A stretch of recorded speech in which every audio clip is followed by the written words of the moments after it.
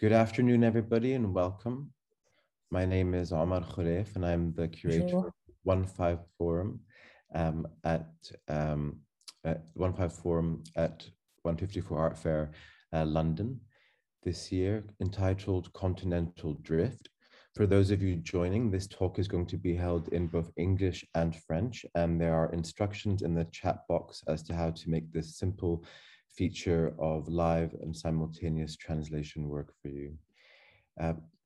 Just to begin, as we are approaching the end of this year's forum in London, I wanted to take the opportunity to reflect on the concept of the continental drift. The theme for this year's forum very much emerged from thinking about a world that was unfolding in different temporalities in different parts of the world. Of course, we have the choreography that has been engendered and enabled by a world within a pandemic, but there is also something much more personal, embodied, that has to do with how artists work across different geographic planes and in different modalities. I conceived the forum as thinking about this interstitial moment in history and composed it really as what I've called a symphonic reverie, where we move from antiquity to the future and back again, where we have sat together and listened to ballads and pop songs, newly composed music and poetry, debated concepts of the voice and voicelessness, trauma and memory, which collectively speaks to a world in flux, a continent in flux, but also a space of endless endlessness, one of possibility, that if you haven't been able to experience, will luckily be available for you all to listen to and to watch after this week's events. This specific panel is entitled The Walk Towards the Future, and it emerged very particularly from thinking about the role that artists play in building artistic ecologies through their own individual practices, but also through the act of institution building, by being teachers, advocates, networkers. So I wanted to bring together three very distinct voices from across the African continent and its diaspora to think through these questions in a salon-style discussion. This event today is held and presented in partnership with FIDEN on the eve and celebration of their new publication, African Artists, of which you may be able to make out a slight image of here, the beautiful color schemes of the cover here, of which all three of today's artists feature in this piece, in this publication. And as you'll find in the chat box, those listening today and attending the 154 fair are able to claim a 20% discount, and the information is in the chat box. So I'm going to introduce the three speakers today. So Michael Armitage is an artist who was born in 1984 in Nairobi, Kenya, and lives and works between Nairobi and London. And I met Michael in 2015, I believe, when I was preparing for an exhibition entitled Imitation of Life. And I was particularly struck by Michael's use of the Lebogo bark as a canvas, a material that he used to animate or reanimate the very concept of history painting, infusing it with very specific daily occurrences and events, but also with potential imaginaries of an alternate or possible future. Since then, I was fortunate to present his work in an exhibit, in that very exhibition. But also Michael has gone on to have numerous monographic exhibitions from the Museum of Modern Art in New York, and most recently an exhibition at the Haus der Kunst, a monographic show that traveled to the Royal Academy of Arts, which was a collaboration with the Nairobi Contemporary Art Institute, which is one of the subjects of our conversation today, which is an organization that Michael has been working on developing with its director. Ottobong Nakanga is an artist whom I met in 2014 around the constellation that is In Pursuit of Bling. An artist and poet, she animated my mind with the potential for lyric to encourage us to think about the constant mining and fragility of the earth, not only on the African continent, but in a more global sense, and to think about the notion of accountability and what that means on an individual level, but also on a macro societal level. The subject of many monographic presentations, Ottobong is currently in Bregenz, where she is installing an exhibition that will open on the 2nd of November, a major monographic show, and also simultaneously has exhibitions on at the Castello di Rivoli in Torino, and also an exhibition just about to close at the Villa Arson in Nice. Ottobong and I actually came to this topic through thinking about the Carve to Flow Foundation, which will be one of our subjects today, which emerged from an artwork thought process that was presented in the last Documenta in Athens and Kassel. Bill Cullinane is an artist who was born in Brazzaville, Republic of Congo. And I came to know of Bill's work through these incredible canvases that were dissected and stitched back together, which represented scenes of bodies in flux, bodies that may have been traumatized, bodies that were surviving or fighting or negotiating their space in an era of tumult and great conflict. But it was actually Ottobong Nakanga who informed me of Bill's ongoing commitment to writing, the interrelationship between the literary and the visual, but also the personal and the political, and was the one also to introduce me to Bill's work as the artistic director of a contemporary art organization that Bill founded in 2012 that is devoted to supporting emerging contemporary artists. And this is the subject of discussion today as well. I have encouraged our speakers to also think of this as a space for us to convene and constellate our ideas, but also to ask each other questions about the different ways in which we work, the ways in which we negotiate our practice, and what we might deem our contribution to our local communities through educational initiatives and the creation of institutions for contemporary visual culture. And so I wanted to begin with you, Bill, with this question that I want to ask all three of you, which is to try and understand, where did the urgency come from for you to want to develop a contemporary art center in your own country that would give back and support, nurture young contemporary artists?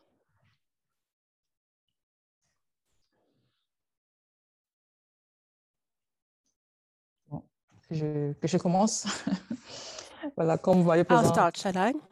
So, as you know, I'm Bill Koeleni. In 2012, I began the SAMI at workshops.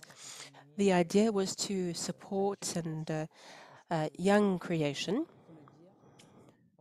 It's important to say that at some point we we saw a lot of creation by the very classic creation. So I'm bringing the contemporary side through my practice. So I've started to become quite active, and young people are now starting to wonder about how they can express themselves. So they come and they want to learn about contemporary art and also learn about other practices. And I find that, so that's why I thought about creating a space where everyone can meet, and that's how I share my experience, and that began in 2012. Et c'est exactement parce que t'as pas donné une... Ah, le lieu, voilà. Is that because you needed the place? Yes, in Brazzaville, in the historical district of Macumba, which is a very well-known part of the town. I'll follow up with further questions in a second, but maybe I could pass that same question to Michael. What was the urgency or what was the context that led you to become involved in co-founding and co-developing the Nairobi Contemporary Art Institute? Hi, Omar. Thanks so much for having me here. It's a pleasure to be part of this conversation as well. Nkai began, well, it was something that for me, there had been not-for-profit spaces that had shown work in various guises and took various forms throughout the last sort of 50 years at home. But in 2017, myself and Mukami Korea set up something called The Gathering. And in kind of reaching the point at which The Gathering happened, I asked a lot of the artists and students and so on in Nairobi, what is the thing that we need the most within the art scene? What are we lacking? And pretty much everybody said two things. One was a not-for-profit space, and second was a different sort of higher education than what we had at home. So that's basically what began the process that's now led to the formation of Nkai, was to provide a space that people could do ambitious shows in, but also an educative space. The other aspect of Nkai that for me made it feel urgent was that when talking to a lot of the students at that time, pretty much none of them knew any of the artists that showed sort of before 2005. So in effect, our entire contemporary visual art history was being lost to them as students. And being lucky enough to be in places and to have studied where there were museums that were accessible, also to have grown up and to be introduced to the life of an artist, to be introduced to art through artists that were shown and perhaps were no longer part of the commercial art gallery scene, but still making work and had laid the groundwork for the rest of us as artists to follow in and to have careers in. Their work was also not visible. The younger generations, for me, was really problematic. And so this was then maybe the other element of Nkai for us, which to me is important, is that we do historical shows as well and provide a space for the older generation artists that have very limited visibility at the moment to do retrospective shows or new shows and work with them. So it's kind of has those three elements to it, really. I think there's some good follow-ups as well there. We'll come back to that. Ottobon, would you like to talk to us about the Carves for Flow Foundation, which is slightly different in that it's also, its activities are alive, but the entire structure is still in formation. Are you muted, Ottobon? Thanks for the invitation to be part of this group, which I'm super excited to be part of. Yeah, I think the way of thinking about Carve to Flow really came out from really thinking about ways in which a work can be shifting in its state from oil, to the soil, to soap, to economy, from economy to non-tangible knowledges, and to think of a project that is constantly shifting its state over time. And at this point in time, I mean, Carve to Flow is an art space in Athens, and which is directed by Maya Tunta, the curator, the young curator I worked with during the time of preparing the work in Documenta. And then there's also the foundation in Nigeria. And I think there's something about being in the diaspora and also trying to do a project within the continent, and you feel that you're split between two places. And you also, for me, I also feel that it needs time for one to really understand how to really get into a place and how to work with a place, how to work with that soil. And so in Nigeria, at this point in time, we're really mainly farming and really looking at crops and plants and understanding the kind of ecosystem, the kind of economy, and the way food is distributed from one end to another. And from planting, we're beginning to understand that the kind of food crisis can be quite explosive or can be immediate due to different kinds of factors of bad roads. And, there are just so many things that we're looking at. So within that, there's a part of farming and also ways of contributing within the local sphere. And the foundation is based in my village, in my hometown, in Uyo, and in Akwa Ibom State in Nigeria. But we're also looking at how the plants, through soil, through all these elements, will be able to create something with young women, and later on, in between, see how art can enter into that. Because I feel like a lot of times within the society, the idea of art has stayed in a place of painting and sculpture and very classic kind of ways of making. But I feel that the way of introducing art could be very much linked and very much directed with elements that are in place, and also to understand those elements, and from there to build something from the soil itself. Yeah. So I mean, that's the way I'm thinking, but it's something, or with the people I'm working with, it's something that I'm thinking that will take time, and it's a long-term project. I mean, I suppose you mentioned this idea of thinking long-term, and that's something that I really want to go back to Bill to discuss, which is this idea of what does it mean to run a space over a period of time? How has it been for you establishing this atelier in Brazzaville since 2012? Have you received support? Have you received pushback?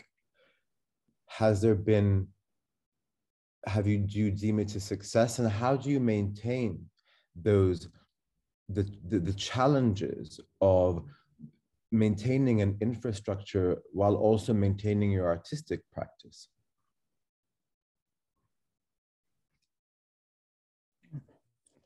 Bon, déjà, je voulais souligner que I wanted to emphasize that creating these kind of spaces is very much linked to the role of the individual who is transmitting something. So people that I train as well are very much involved in this transmission process. Our art centre is in a popular neighbourhood. So the idea is to really encourage people from that neighbourhood to come and to actually practice with us, to actually put on shows. And so the idea is to really encourage this young generation, particularly, to train as they go along. as part of my artistic practice, that the pluridisciplinary nature of what I do is really important as well. So I want to communicate with painters. The painters need to communicate with the stage artists and those that are involved more in the plastic arts. So the idea is to really have a dialogue between these different artistic practices, and it's all about this transmission. So for me, this really is what I want to do with my art space. I want it to be almost an artwork, an œuvre d'art in itself. You know, this is something that I want to have as a part of my artistic process. And when I actually set up shows, exhibitions on the site, I want to encourage even children that are actually on the street, you know, street children, to come in to find their way through art. It really is a way of actually reaching out and continuing my own practice, I feel. And so we organise these workshops, and with regard to support itself, I don't have any grants as such. There's no real day-to-day budgetary support, but we do respond to calls for projects so that we can actually have support from certain foundations like Almada in Spain.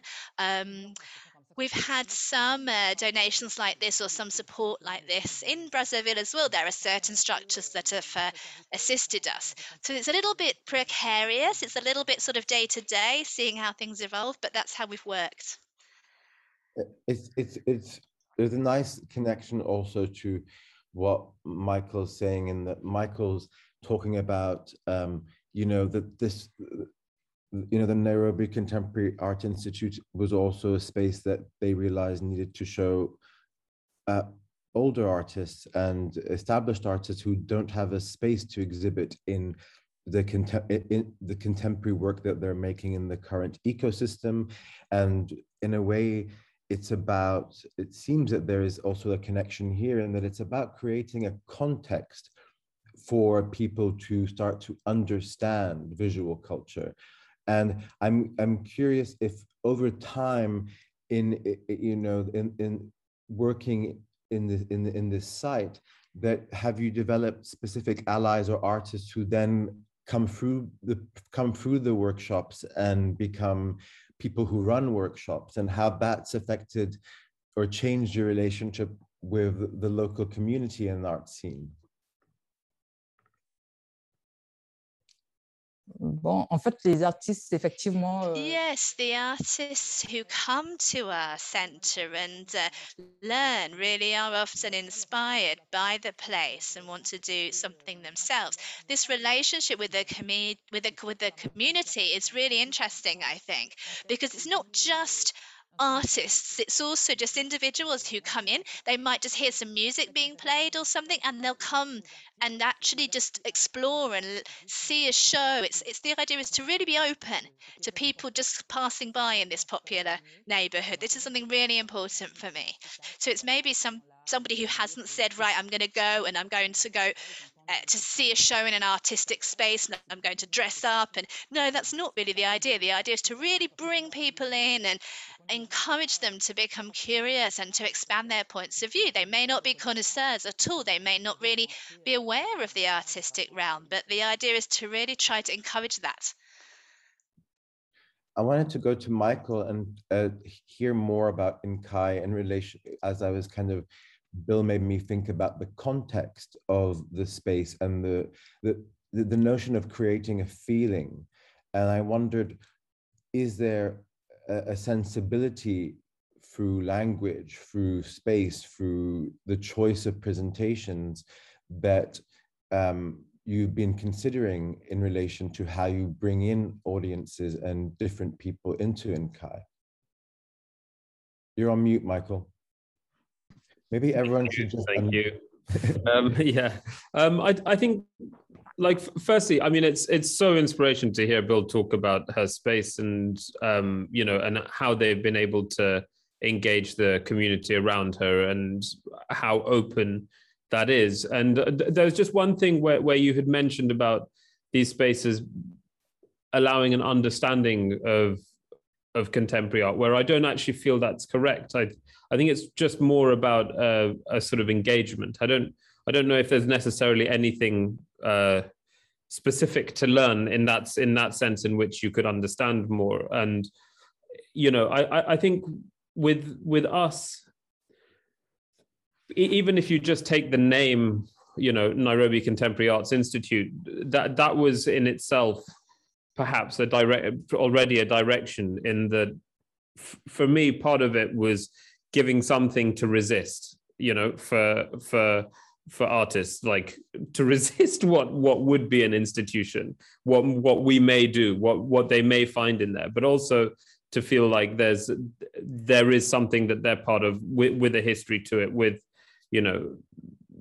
an idea of learning, even though I'm just contradicting myself as always, but that it had those kind of different voices. And in many ways, I'm by far the least experienced and capable of answering this, as we really are in our embryonic phase right now. But one of the things that's been interesting trying to operate within the pandemic has been, for us, the question, if we don't have a physical space, which we weren't able to open last year as we had intended, although we are opening this year in December, what are we, like what is our audience? Who is our audience? And like that, we ended up with a couple different takes on that. One, like we're doing now, it led us to doing more online things, to developing our films that we're making on artists. We're making a series of 18 films, of which we've done 5 so far. It meant that, like online talks like this were important, an online version of the gathering, things like that. But for me, the limit of those at the moment is it's very much for an already existing art-going community. And I think what will become important, starting with children and then running the whole way through, is to make sure that what we do reflects the innate generosity, which is making art, and the attempt to communicate with others, and I feel like that's maybe in that sense, I would say my approach is a little bit different to what Bill said, where I feel that my practice is separate. It's separate from this endeavor. You're getting the little crosswires. The English translation is coming up French, so I don't know if there's something wrong with the toggles. But only in so much like I would feel that my personal practice is quite individual, and one of the things that's been such a joy about doing something that involves other people is to have that, and to be thinking that way the whole time, in the process of making, bouncing ideas together, and like that, it's such a communal, it's endeavor. I wanted to respond first to the notion of learning and say that art's fundamental qualities, wherever they may exist, whether it's online or in physical space, I mean, my belief, as many's, in a Benjaminian sense, is that engagement with the art object leads to something phenomenological and visceral, but over time that can become an experience of learning. And if children come, there is no expectation that they will decode and understand a painting, neither that artists will learn about entire new movements or curators or anything. But learning is, interestingly, I feel, a kind of secondary proxy that comes out of this. But that's what's fascinating to me, is that unlike, for example, traditional not-for-profit NGO structures, those tend to have to be under an educational remit to receive specific funds. And that's actually a very interesting point for you to mention, that that's not in the mission statement necessarily, for example. But there's something, you mentioned that the space didn't open as expected, and you did something, and I was curious about the relationship of that to Nkai and the influence of it on your practice, which was your exhibition, your touring exhibition from Huis der Kunst to the Royal Academy, featured the work of numerous artists from both Kenya and from the African continent who had inspired you, who featured in the exhibition. And I would love to know whether that was completely independent from that context, or whether there was an interrelationship, because it sounds very much that that's the kind of thing that you would seek. Those kinds of visual conversations are ones that you would be seeking to make with Nkai. Yeah, so again, I suppose this was one of the opportunities that came up as a result of the pandemic, where I had a show at the Haus der Kunst in Munich, and there was the potential to take on a larger space. And in the conversations with Andrea Toni and Anna Schneider, this idea that it could take on other aspects of things that I'm involved in, like with Nkai, and have some element of other artists' work be part of it, came open. So then to me, the question became, like, what is a meaningful way of doing this, you know? And one of the points where, not from, I would say it wasn't from my wanting it to have that, but from the institution wanted it to have some relationship to my work. So, which, well, yeah, fair enough. But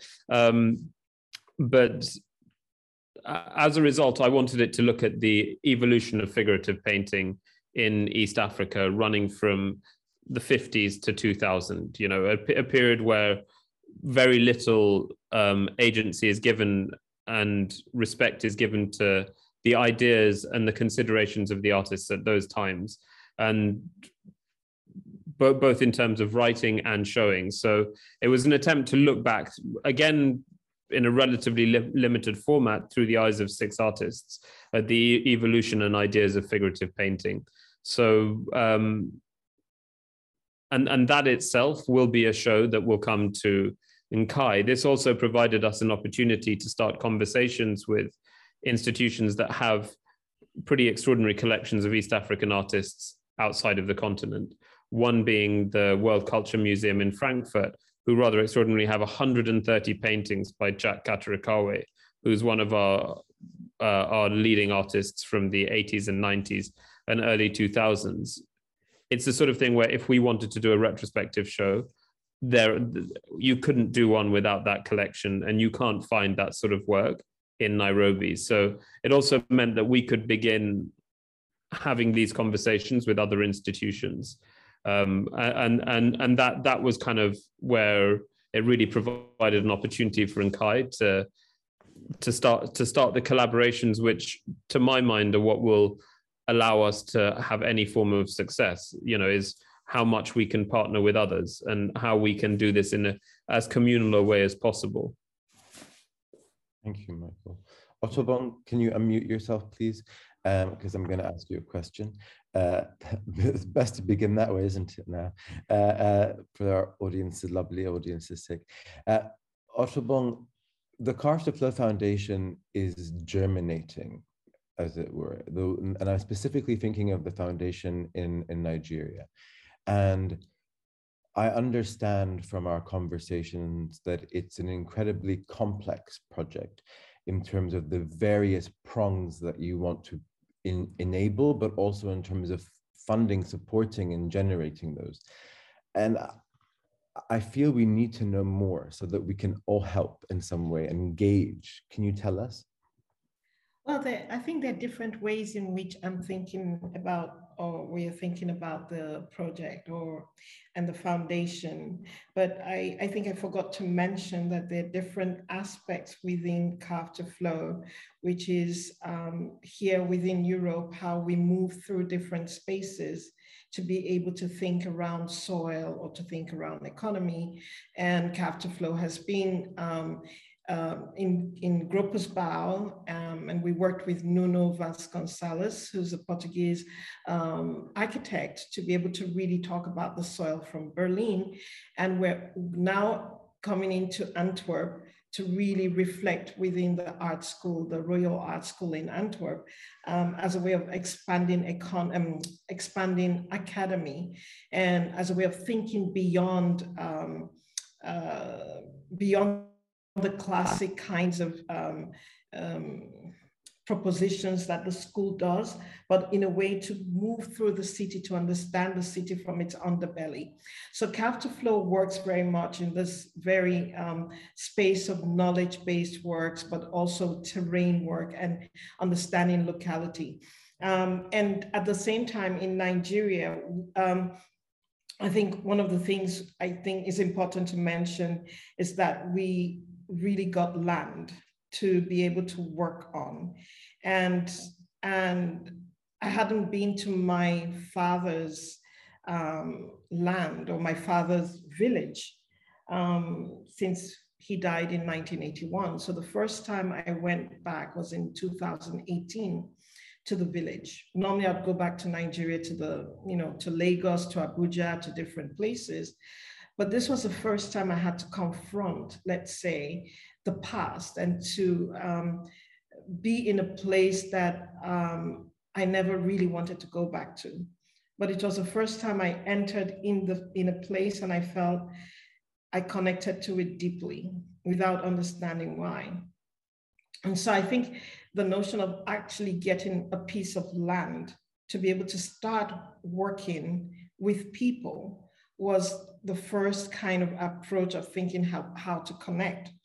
And so at this point in time, we're really thinking, how can we work with young women and connect it to the farm? So that means not necessarily them working on the land, but a way that we can break the kinds of cost of things in which they can then have certain parts of the fruits of the labor that happens within there, in which they can then start building an economy for themselves.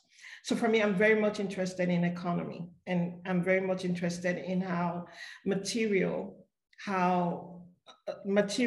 land, how plants, how different elements that are so connected to the place you live in can generate an economy. But at the same time, we also understand how these economies can be broken. And so for me, it's been interesting to be able to see from, especially during this COVID time, we were meant to go back to Nigeria in 2020 and to do workshops with the women. But with the COVID, it was very difficult. So we decided that it would be better to start planting. And by planting, that means that you have to look at the time frame of the plant. So by the time you can plant, let's say plantain, that takes 9 months. So during the time of COVID, you're already starting to grow things. Or if you're looking at herbal plants, you're already starting to grow those things that you will need to be able to start making workshops, to be able to start working with students, let's say in the university from the agricultural sector, or to be able to work with people that are botanists. So it was a way to just start by planting itself. And from there, we're now discussing on what kinds of areas would be interesting to start developing. And that development will also be infused with art. So my own approach is not to bring art, or not to work as bringing art in the first place, but to work from materials, to work from the local kind of fauna and flora, and from that to be able to develop ways of thinking about making, and not only art, but also craft. So the two totally mingled and intertwined. So I think that's where we are at. I mean, the Calf to Flow part in Athens is working slowly and surely. In Athens, so that's the production center of the soap? Yes, that was, yeah. So just to clarify for everybody, so it began with your research around the body and thinking about these materials, these scents from around the Mediterranean, from around these contested spaces, and Athens became the production center, correct? Yeah, so I think maybe I could clarify for people in the sense that the whole project of Carve to Flow was really thinking about how do you create from places of crisis, and how can you rethink the ways of ideas of exploitation, and what does that mean?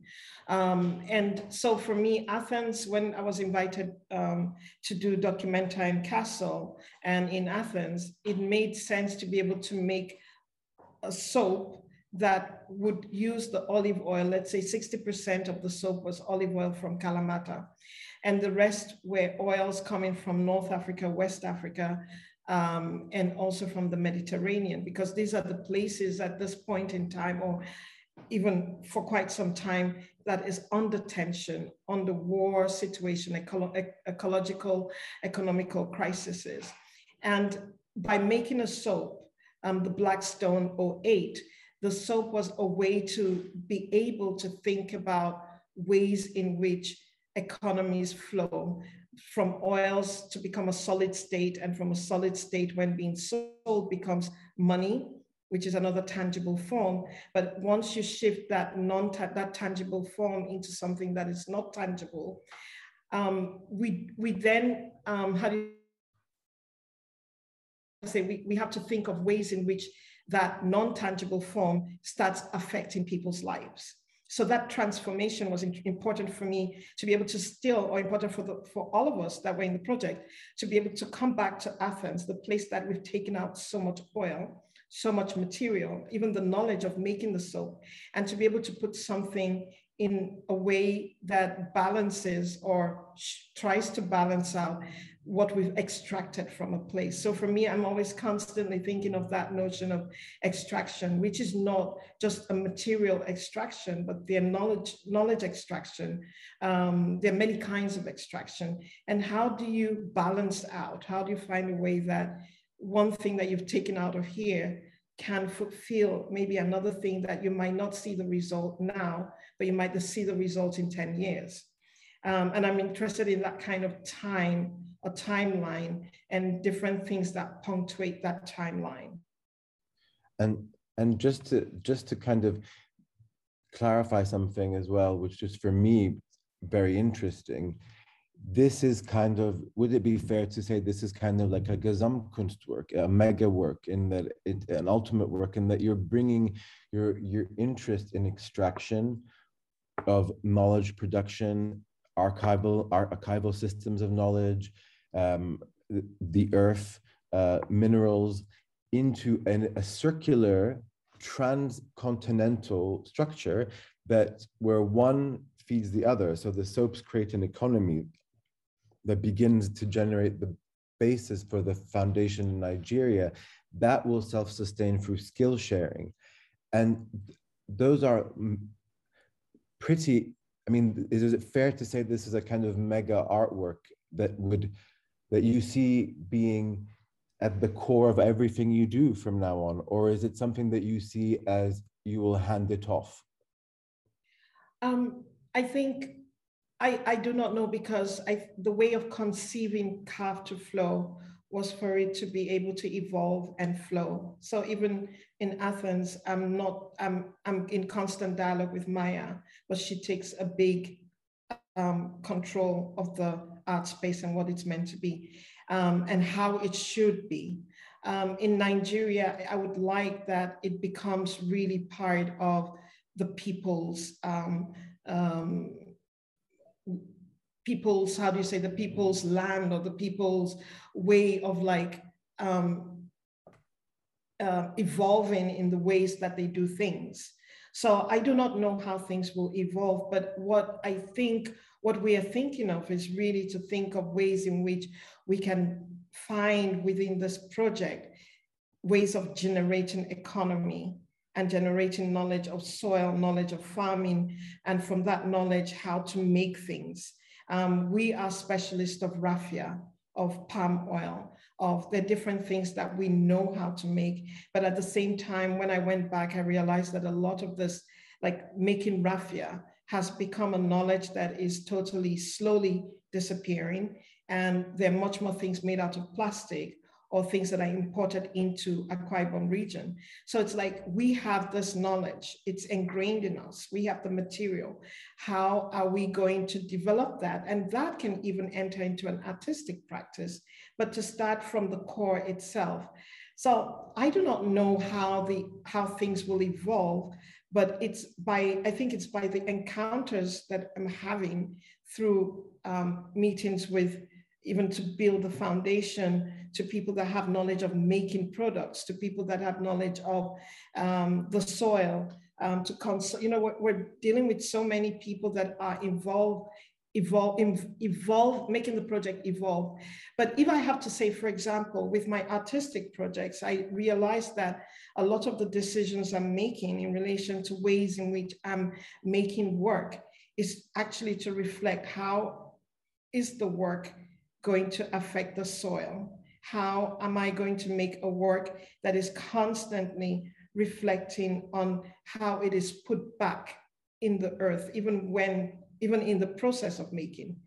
For example, here in Bregenz, I was very much interested in working with Martin Rauch, and Martin Rauch is, how do you call it? He's a ceramist from start, but he's one of the specialists of making rammed earth. So my work, I've been working here with him for the past 1 week, and that knowledge I'm having is I'm thinking in long term in relation to Nigeria, and trying to connect with people that understand specific ways of working with material, in which if I need to build something, that I will have the knowledge of understanding how to compress, how to work with that in a specific locality. So the way of making work is intertwined with the kinds of collaborations I want to have, but those collaborations must feed Nigeria or the project in the future. I want to ask a maybe difficult question for everybody. So if you could unmute yourself all, and also to welcome the audience to, if you have any questions, to please drop them in the chat box, and for the team to make sure that I get them. This question is really about the relationship between market and capital. And I wondered if any of you have made decisions about, for example, where you will exhibit, what you will be willing to sell, who you'd be willing to take money from, on the basis of these, for example, your commercial galleries or your donors or collectors, that they support these projects. And I do know in some cases, I have heard of, for example, galleries supporting artists to build schools, to contribute to community projects, but it tends to be very rare. So I was curious if any of that, if there was a merging of those aspects in any of your practices, for any of you. I'm happy to go with that. Yeah. You know, again, I suppose I've been lucky to work with a gallery that's been very good and generous to me like that. But that had been one of the aspects of working together where, for me, it is important that those endeavors are supported by the commercial side of my own practice. But I have to admit, beyond that, though, like I feel like part of the success of Nkai will be when it isn't reliant on a relationship to myself. If it evolved into being something that others felt was necessary to keep alive, and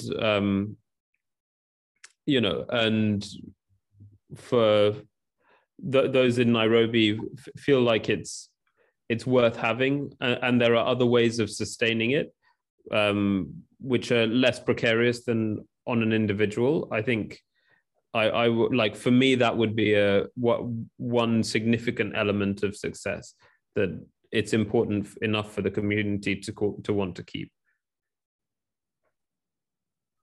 Bill Otobong.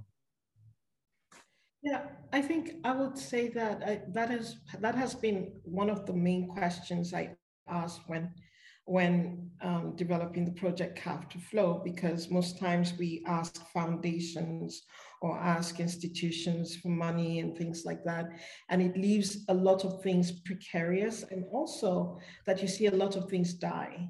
A lot of great ideas, a lot of great projects have disappeared because of that notion, that question of money. And we always ask that question of money. So the idea of this transformative, that a work of art can take different forms, can enter into the enterprise, can enter into a world of different worlds, was for me very important.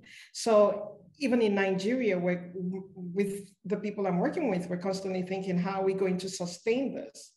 Because we had a certain amount of capital from the selling of the soap. And so with that, we're really calculating on how one can reach not only earning money from, let's say, the farm itself, but also expanding a way that other people can earn money through the farm. And so if you can start by giving out a certain amount of fruits or vegetables, and this person can sell it, then the person can sell it at a higher, we can sell it at a much cheaper rate, because some of what we looked at was also to see that the things we're planting are the things that you normally get from the north of Nigeria, but we're planting it in the south. So that means we're cutting costs on transport, on all the little things that will make it so expensive, that you can then now sell to local people at a much cheaper rate than what is in the market. And they can then sell that at a much higher rate, at the normal rate. So they can earn money underneath that. And so we're looking at all these different kinds of models in which to sustain the project, but within that money can also, what we earn can also go into artistic, educational, other kinds of realm, but we are so grounded within that community. But within this part of the world, so far we've been lucky that the money that we got from the soaps has been able to sustain both projects. But of course, we're also looking at different ways. I'm discussing with my galleries in which some works can be donated in a way, so the galleries do not take the percentages, but 100% goes to the foundation. But also looking with institutions that, one can always acquire a certain amount of soaps that can then be used within social realm, but not enter into collections. So that money can go to the foundation, but the soap does not enter into a person's personal collection or a museum's collection, but enters into social endeavors in the society. So I'm looking at different models in which it still keeps the core and the essence and the ethics that are around the work, but would still definitely generate money so that things can move on and things can develop in places that they need to. Thank you, Ottobon. Bill, did you want to comment in any way on anything that's been said in relation to this subject? Oh, you're on mute.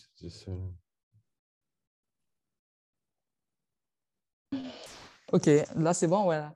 Donc, je voulais dire Okay, I think that's working now. I just wanted to say that this issue of money is something that always comes up, of course. I have many galleries that do support us, but I think what Ottobon said is really inspiring as well, because it's something that you have to think about in the long term, sustainability. We have been working now for around about 10 years, and the idea is to really create something that we can transmit to future generations. So the idea of interesting the community is really important. I'm now going to try and go outside of Brazzaville and into villages to really try to reach out to new populations. So this link to the earth is also really important now. I think it's a really important source of reflection, and I'm really inspired by what Otterburn is doing in this sense. I think I'd like to really try to reorientate myself a little bit, think about how we can work on this transmission to communities and really interest individuals. I think now, after our 10 years of existence, this is a new track, perhaps. Thank you, Bill. Well, I wondered if you guys had any burning questions for each other that you wanted to ask. Yeah, I think I was interested in asking Bill with regards to her space, because I remember we met in Pointe Noire and we hung out a bit in Pointe Noire in Congo. And at that point in time, you hadn't yet opened the space. But in discussion with you, you talked about how this, I mean, in relation to the location, to the way you opened up the work. I'm interested in understanding how the beginning of that happened, how it, you know, how you developed that, and what has come out of that. How, I mean, are they young artists? Who are the artists? Are they young people that are now doing work? Have you what are the developments that you've seen in relation to people and the energy you've put in them? Oui, oui. Ben, comme effectivement, on a passé des bons moments à Pointe-Noire. Ben, Yes, as I was saying earlier on, in fact, I think that after 10 years, I can report back on that because it's next year it will be 10 years. I've inspired many artists. I have brought them out of the shadows. And today, most of the young people the young people now working internationally have a link to the SAM. They could not just Congolese, but they could also be Cameroonian, and etc. But that they could also have, they all have in common this link with the SAM Foundation. But to answer your question, I think that we are very well known outside. We're known in Paris, our artists are known in London, but most of them are not known back home. So I would like to help these young people because they are really at the limit of where they can go in Europe. And I would like to help these artists to bring back something to their countries.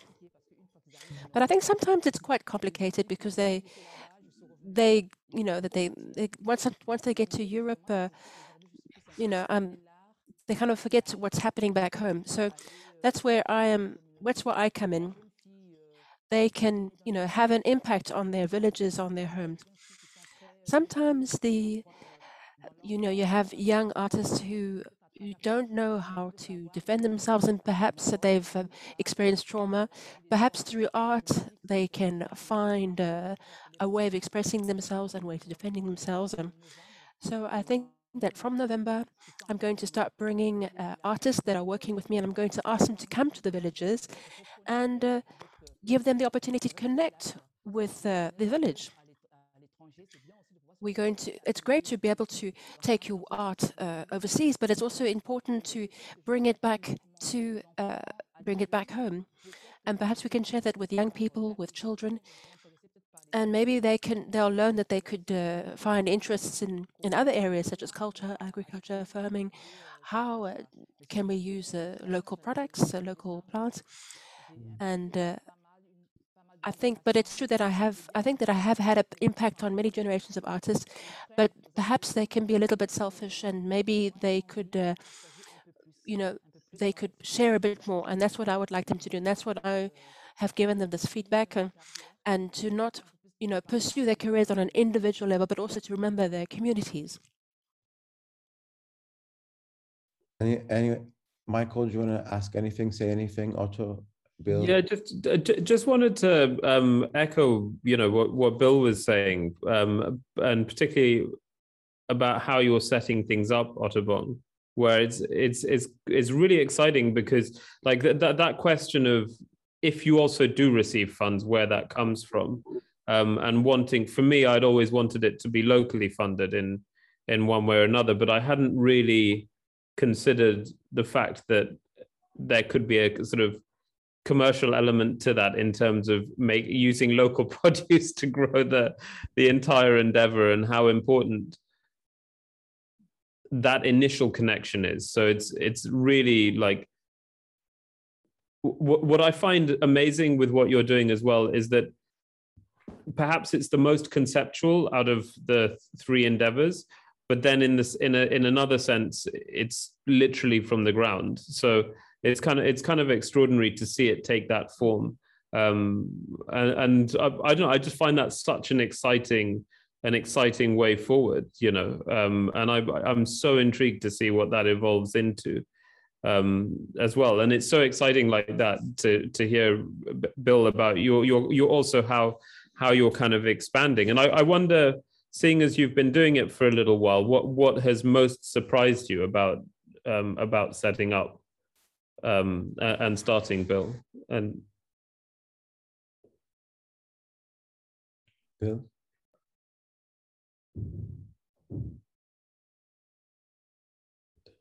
Bill?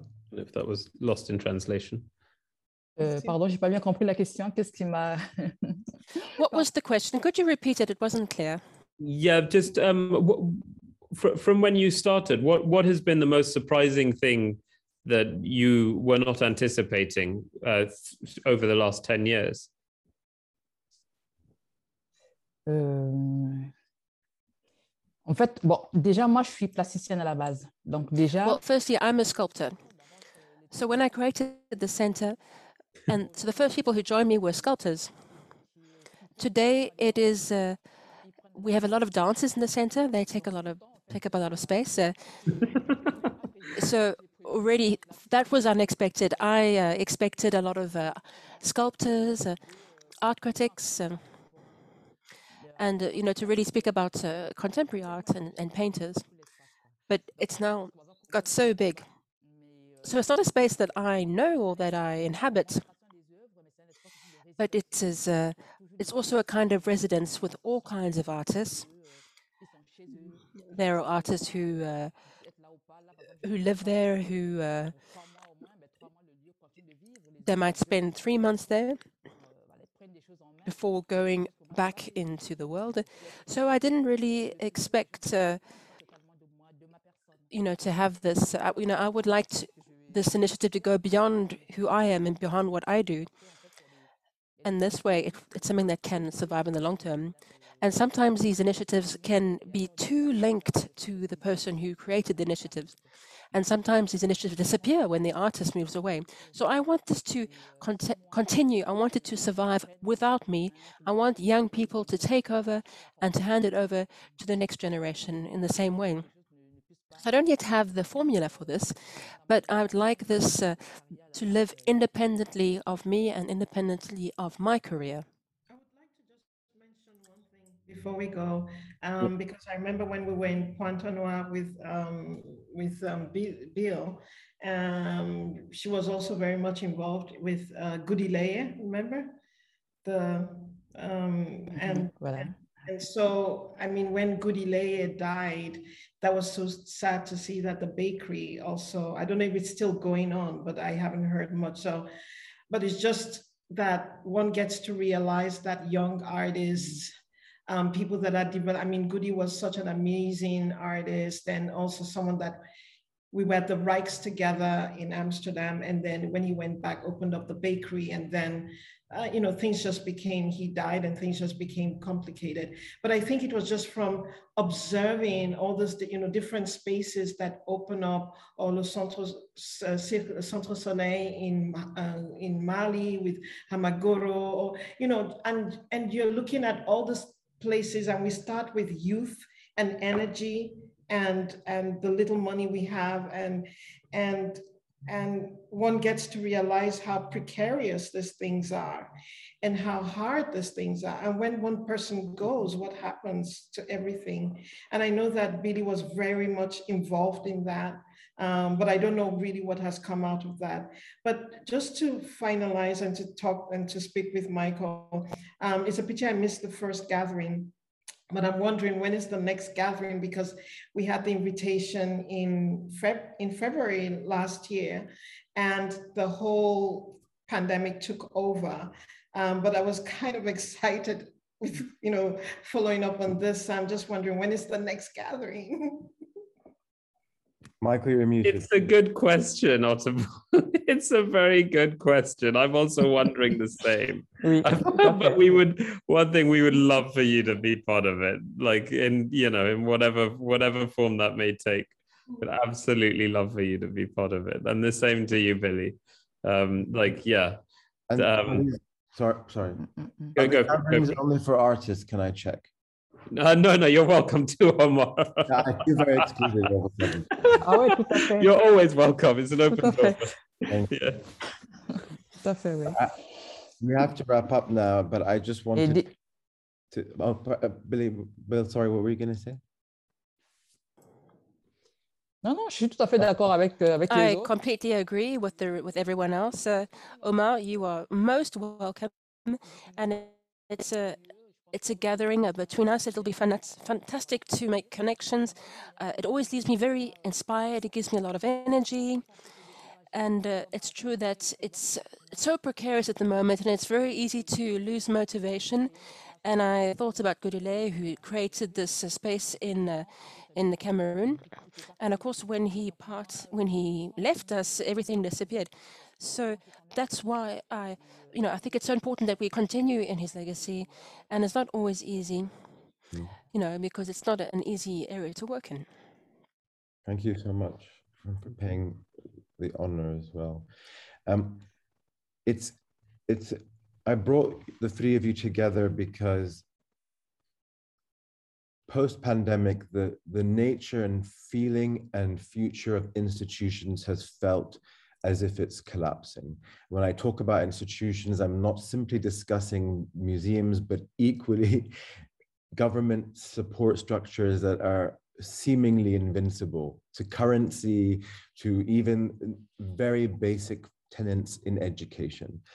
And what I believe is that the society in which we're moving into, if we think about nature, if we think about the earth and its fragility, something that we've talked about a lot over the last few days, we need to create symbiotic structures. And what you're all doing is creating spaces of symbiosis that are not simply reliant on you, but you are progenitors of trying to create something that will turn a tide, a perception. And for that, I congratulate you and commend you, but also implore you to continue and also to push harder.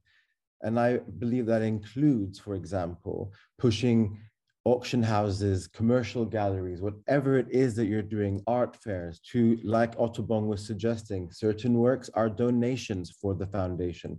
Certain collectors are purchasing works for your organizations. And that needs to become something that's much more commonly understood as part and parcel of representing an artist, is that you represent the full spectrum of their activities, which is not something that everybody does, and something that I'm quite intimately aware of. Likewise, even with the not-for-profit sector, how can the spaces of the Tate galleries be used to support or give voice to your platforms? And so I hope that we can continue these conversations offline, wherever it may be, but we can also expand the group as well, because there are many, many individuals who I've been talking to, artists from across the continent and in other spaces into South Asia and Southeast Asia, who would like to dream of the same. But thank you for your courage and your bold endeavors. Ottobong Nakanga, Michael Armitage, and Bill Collinet for being with us this afternoon. And again, just to say thank you to FIDEN for supporting this event, and which was held to see this fantastic artistic endeavor that I just did there. And if you'd like the book anyone here can go online to Phaidon's website and put Phaidon 20 for a 20% discount. But again, thank you so much. And to the audience for listening. And I hope that we will think of this as an act at the beginning of a kind of solidarity, not a solidarity of struggle or fight, but a solidarity around imagination and possibility. Thank you so much.